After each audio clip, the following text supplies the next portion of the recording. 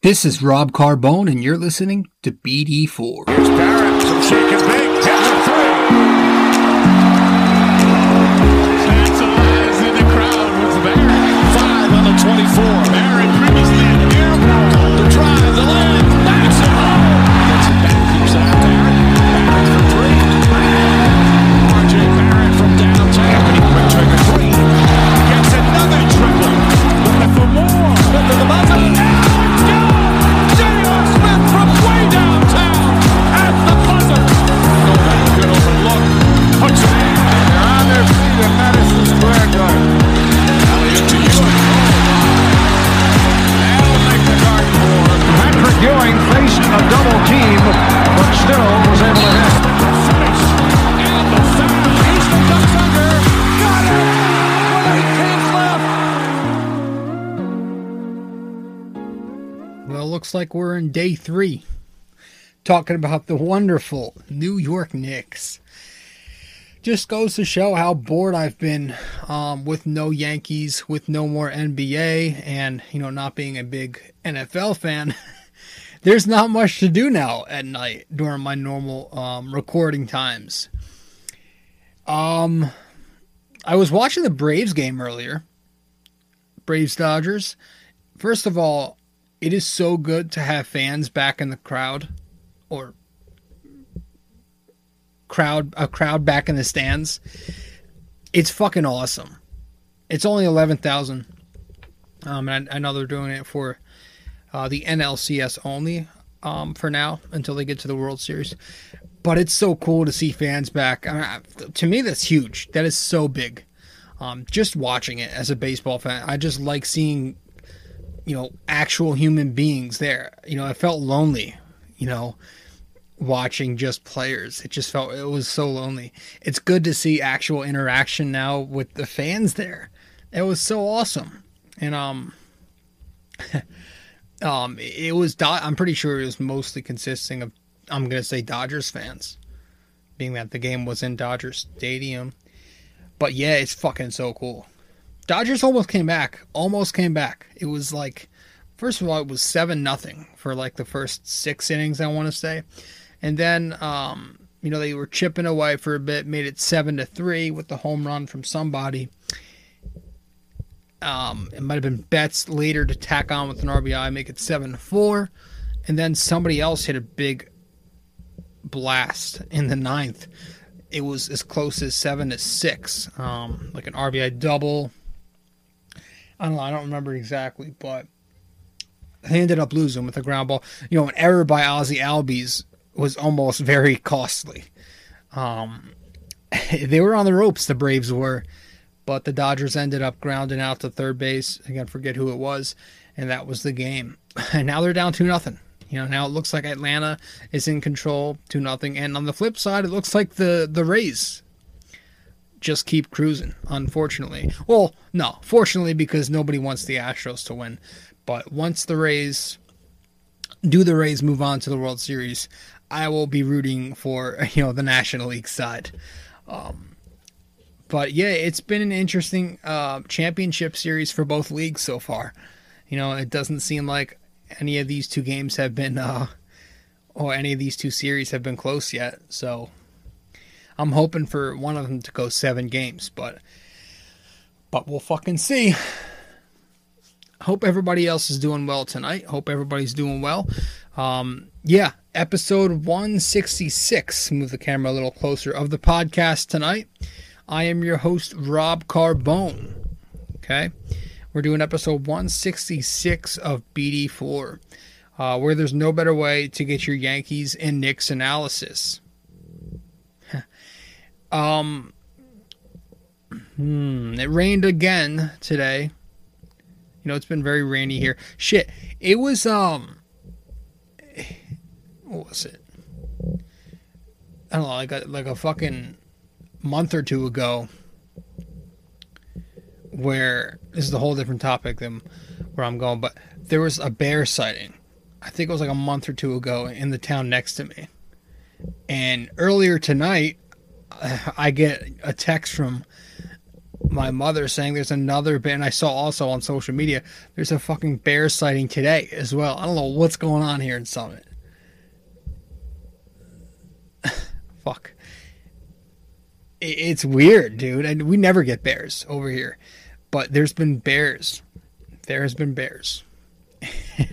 And there's, my uncle took a picture. There's a bear. That bear was down the fucking street from where I am. It was down the street, literally right over there. It's crazy. Never seen that. Within a couple of months, bear sightings. We usually get one, every couple, maybe once a year at best. At most, rather.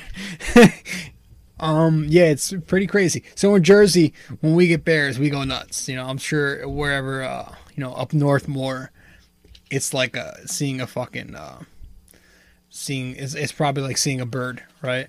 It's just the everyday life. All right, well, let's head to our first break, and I guess we'll get into things when we get back. Be right back.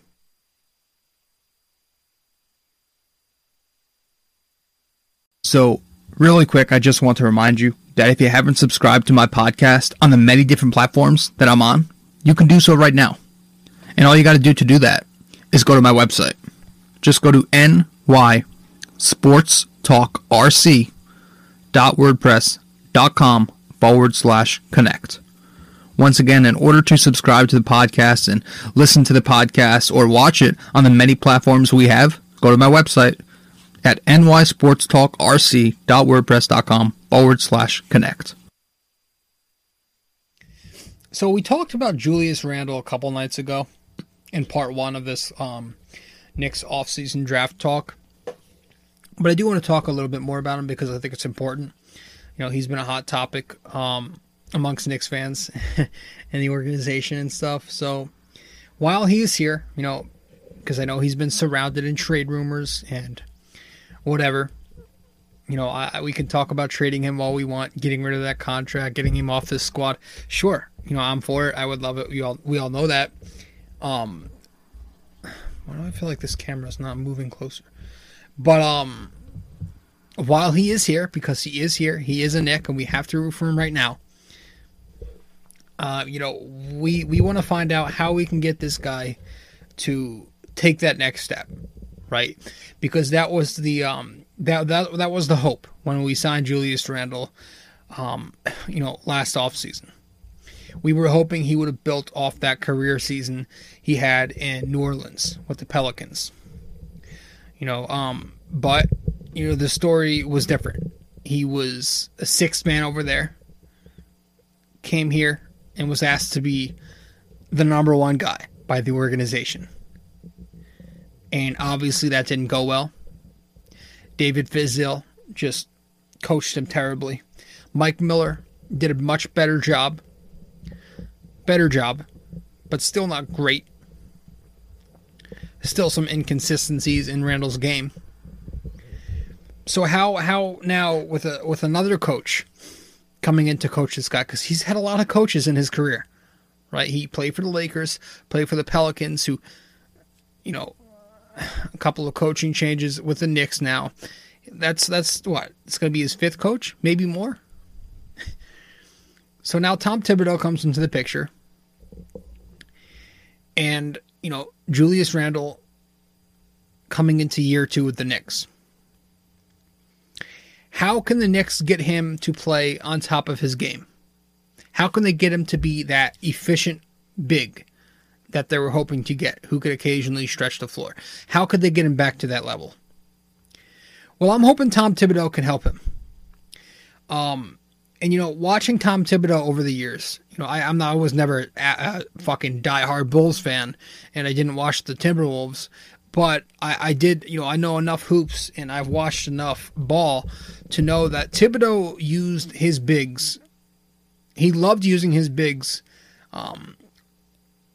in action at the top of the key, on the high post, near the elbow. He used them a lot. Taj Gibson, he ran him a lot up there. Joakim Noah, playmake. He was playmaking a ton at the top of that post top of the key, that elbow area.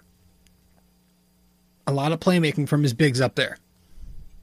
And so you're thinking, Julius Randle, when he was on, he did a lot of the damage in that area, right? He had his fair share of bad games. Don't get me wrong.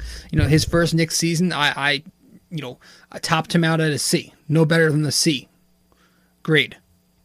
But when he had his dominant games, he was 15 feet and in, right?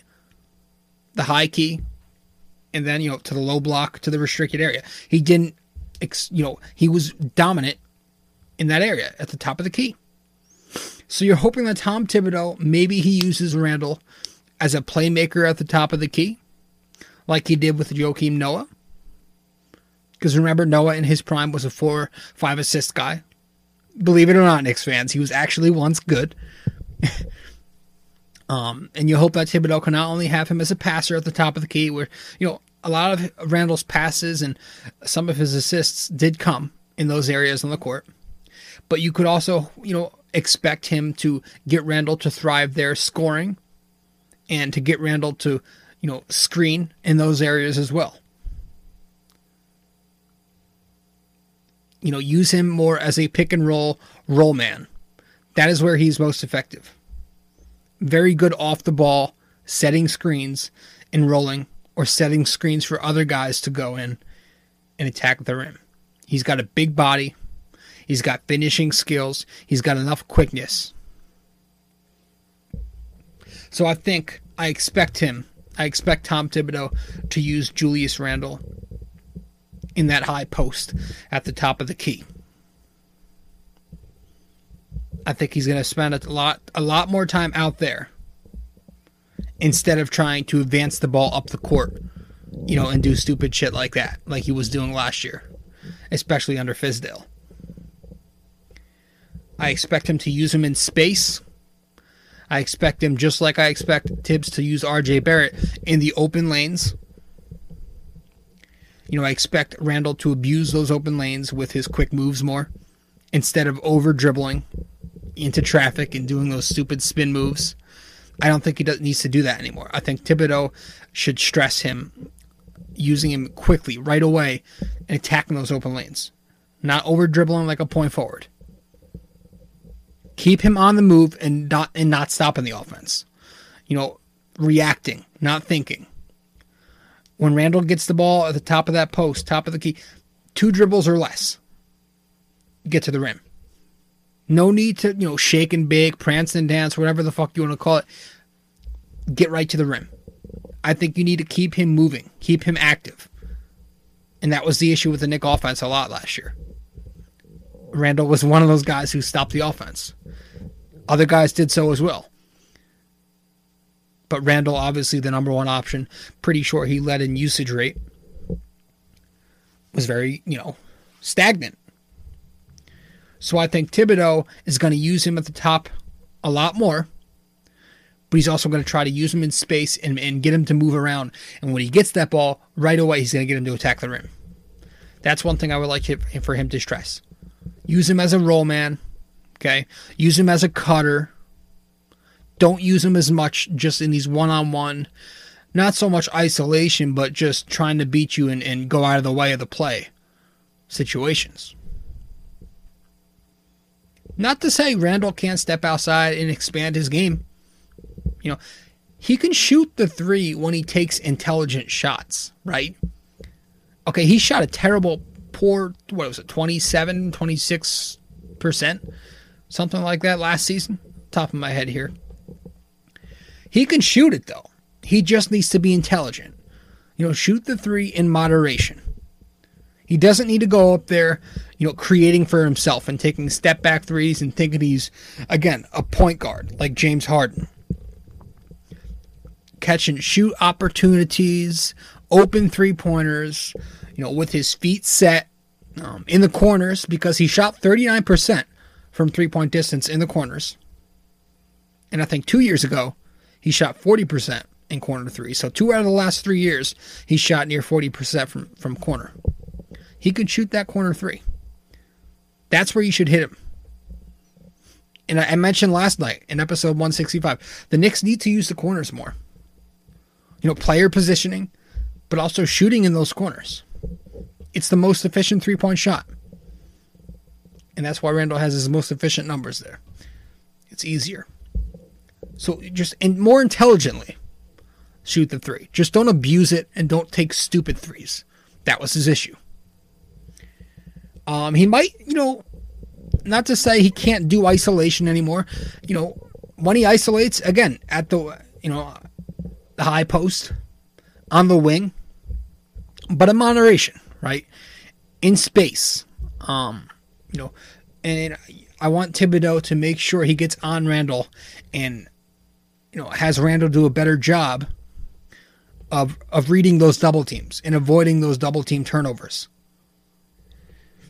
So I would like to see him use him more effectively and have him running around, being more active out there. Running around, scoring off the ball more. Not scoring, by his own creation. Other guys create for him, or when he gets the ball and he's going to create for himself, make sure he still gets to the rim quickly. 2 dribbles or less. That's my new rule with Randall. I would like to see that. 2 dribbles. Get to the rim. We'll be right back. Different social media platforms today. If you want to follow my Instagram account, follow at Rob J. Carbone. If you want to follow my Facebook or Twitter account, follow at NY Sports Talk RC.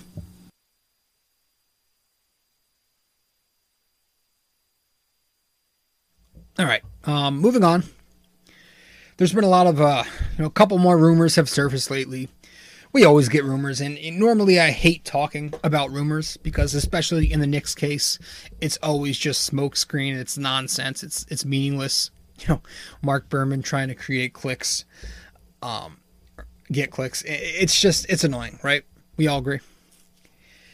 But again, there is nothing going on for me right now in terms of sports, so I feel like I'll cover some of these rumors. I'll talk about some of these rumors. And one of the more recent rumors, the Knicks potentially trading back in the draft, right? Trading back. Get assets, maybe a young player still on his rookie deal, and get that 14th, 15th pick. I know Orlando is that 15th pick, and another rumor that has surfaced, they are interested in Dennis Smith Jr. I think Berman put that out there. So again, take it with a grain of salt. I wouldn't be completely opposed to it. I think, if the Knicks, if Killian Hayes is not there, I might consider it because Killian Hayes, Obi Toppin, even if he's not there, but I think he'll be way gone by then. But realistically, if Killian Hayes is not there by 8, I would consider it. I wouldn't be opposed to moving back and getting that extra asset. And I say this because, I feel like in this draft especially, a shallower class than the last one is pretty much a mixed bag. It's a crapshoot after your top 4 picks, right? LaMelo Ball, Anthony Edwards, and, a couple other guys. After those, 3-4 guarantees, it's a crapshoot, from 5 to the teens to up to 19. It could be a crapshoot. So, with that said, why not go to 15 and get an extra, young player back while you have a chance to get the same player you could at 8? Potentially, right? And this is if Hayes is not there. Okay, I'll consider it. Maybe you could still get Devin Vassell.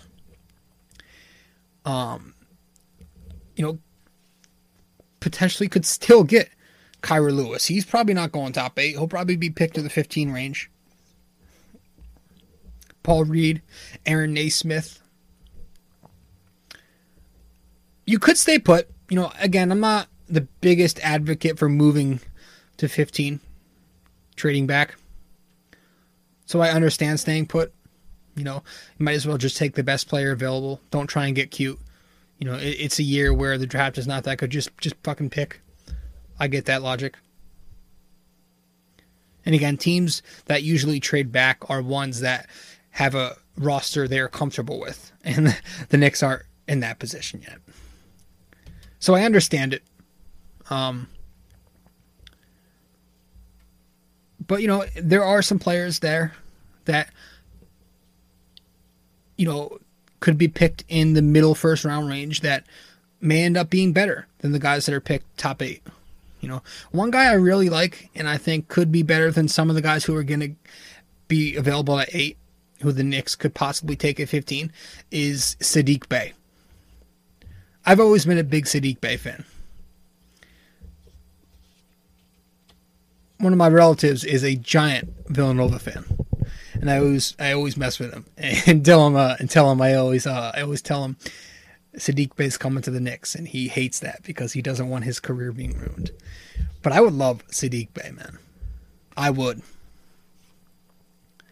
6'8" forward, 6'11" wingspan.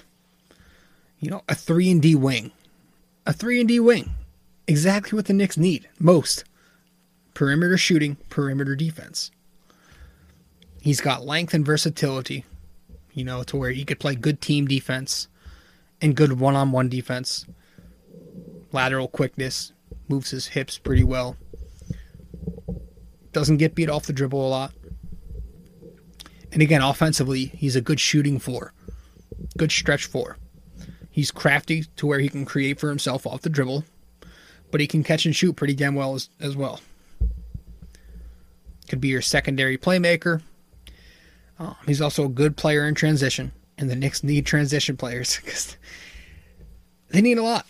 And I think, you know, getting someone like Saddiq Bey at 15, I think that's fucking huge because I think that could give you what you were asking for in Bobby Portis, right? Kind of that same role, but he could probably give you a better version. There's a chance he could be a good player, man. I've heard Karis LeVert. I think that's a little optimistic. I've also heard Jaylen Brown, which might be a little optimistic. One I do like is Shane Battier. Shane Battier, I think, you know, may sound boring to you, but he was a very good role player, a very solid role player. You know, I remember him with the Miami Heat. Good 3-point shooter, very efficient, and a really good defensive player.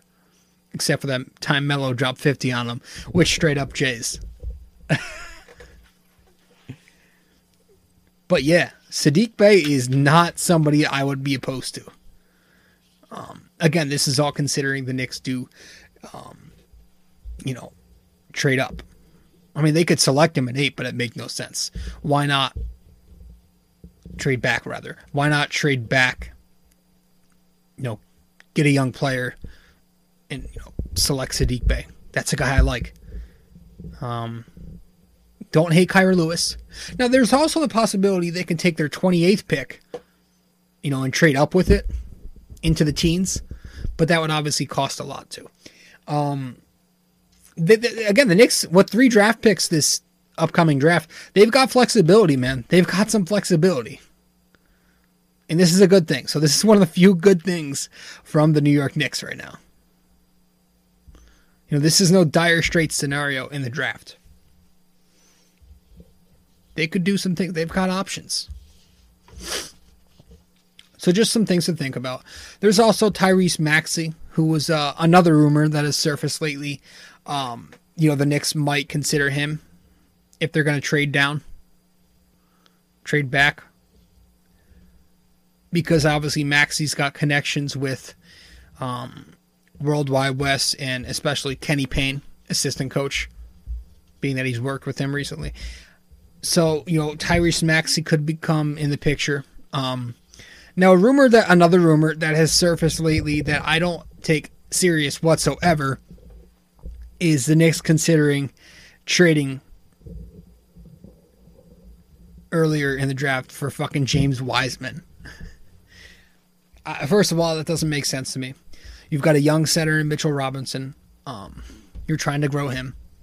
Getting another big who hasn't really shown much of a three-point shot either. It's just going to cause spacing issues. You know, two bigs, especially in the modern NBA, does not work.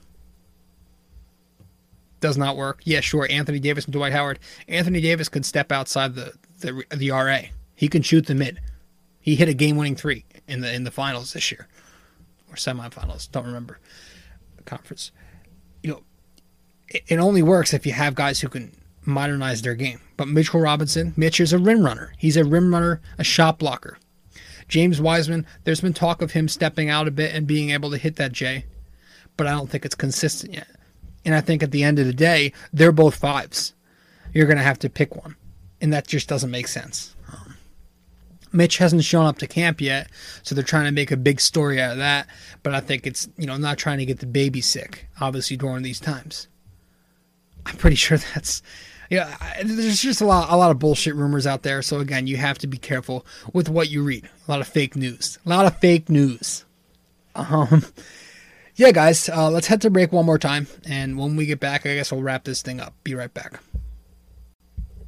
right, fellas. So really quick, I just want to remind you that if you haven't subscribed to my podcast on the many different platforms that I'm on, you can do so right now. And all you got to do that is go to my website. Just go to nysportstalkrc.wordpress.com/connect. Once again, in order to subscribe to the podcast and listen to the podcast or watch it on the many platforms we have, go to my website at nysportstalkrc.wordpress.com/connect. You're listening to BD4. I'm your host, Rob Carbone. Thank you for stopping by, guys. Episode 166 of the podcast tonight. Talking Knicks, talking Julius Randle, talking Tom Thibodeau, talking NBA 2021 draft. Yeah. Yeah,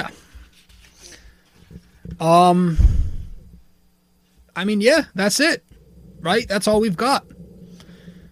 To recap, talked about how Tom Thibodeau could use Julius Randle more at the top of the key, near the elbow, the high post, using him as a playmaker there, using him to screen and score there, using him in space more, with less traffic around him to cause turnovers, using him quickly, attack the open lanes immediately, less time to think, more time to just react, using him to shoot the three, but, more intelligently, isolating with him in better scenarios, learning to read and avoid the double team. And then we talked about the draft. We talked about trading down, trading up, trading DSJ to the Magic. Maybe. Did we even mention that? I think we did. Yeah. So, we talked about Saddiq Bey. How I really, really want Saddiq Bey. And how my cousin really, really doesn't want me to want him. But, that's it, guys. Let's get to the NYK question of the day.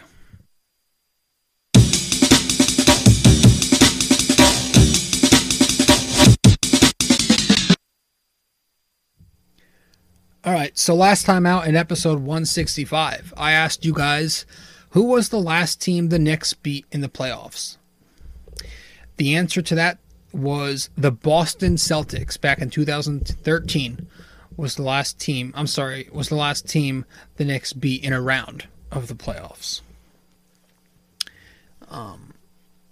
Yeah.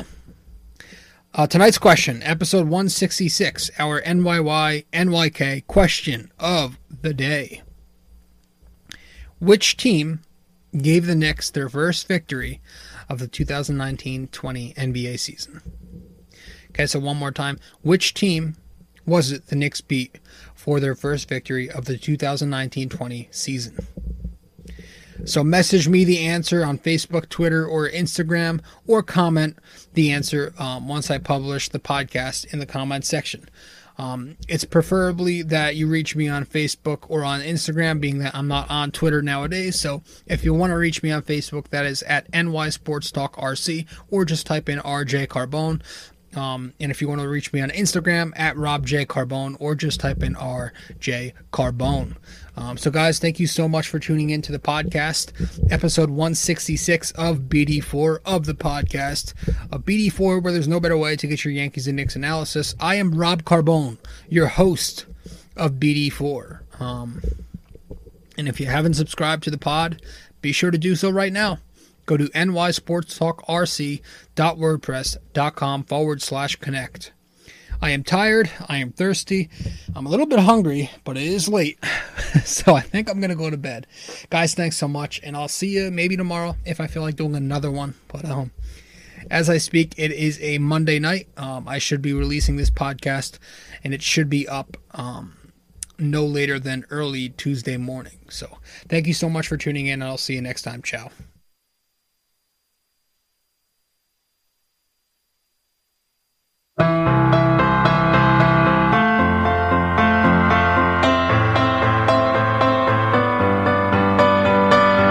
This podcast is sponsored by Anchor.